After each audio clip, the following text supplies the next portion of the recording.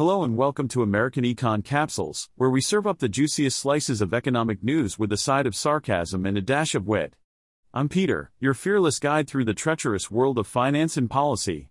So buckle up, hold on tight, and get ready for a wild ride. Let's dive into the murky depths of the economy and see what hidden treasures we can uncover. In a world full of arguments, disagreements, and feuds, it's truly remarkable to find a partnership that has never had a single argument. But that's exactly what Warren Buffett and Charlie Munger achieved in their 60-year collaboration. It's almost as if they were the perfect match made in financial heaven. Their journey together began when Munger, at the ripe old age of 35, was introduced to the young, sprightly Buffett in Omaha. Little did they know that this chance encounter would lead to the transformation of Berkshire Hathaway from a small textile mill into a massive $785 billion conglomerate. They must have had some secret recipe for success, right? Well, according to Buffett, the key to their harmonious relationship was that they never argued.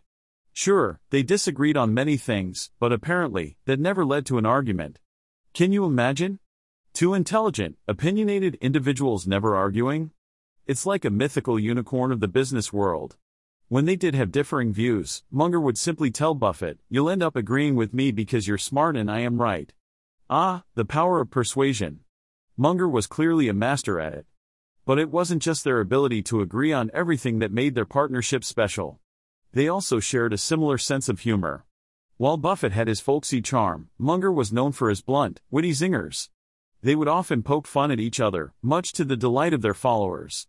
In fact, during a Berkshire shareholder meeting, Munger couldn't attend, so Buffett brought a cardboard cutout of him on stage. It was almost as if Munger was there in spirit, saying "I couldn't agree more" in his distinctive voice. Hilarious, right? These guys really knew how to have fun. But even in their moments of disagreement, they managed to find humor. Take Munger's love for Costco, for example. Buffett wasn't a big fan of the big box retailer, but Munger was obsessed. So, Buffett created a scenario where hijackers were asking for their last request before shooting them. Munger, in true form, said he wanted to give a speech on the virtues of Costco, while Buffett simply said, "Shoot me first." Oh, the hijinks they got up to. Their partnership wasn't just about laughter and agreeing on everything, though. Munger had a profound impact on Buffett's investing approach. He convinced Buffett to move away from buying cigar-butt companies and instead focus on quality businesses selling at fair prices. Munger basically hit him over the head with a 2x4 and said, "Stop buying crappy companies, Warren." And it worked. But it wasn't all one-sided. Buffett admits that Munger inspired him every day, making him think about things he hadn't thought about before. Munger was like his own personal muse, constantly challenging him to rethink his ideas. Their relationship was built on the principles of reciprocation and respect. They believed in making their relationships win-win, and they knew that being a good partner was the key to finding one. It's a simple concept, really, but one that seems to have been forgotten in today's cutthroat world.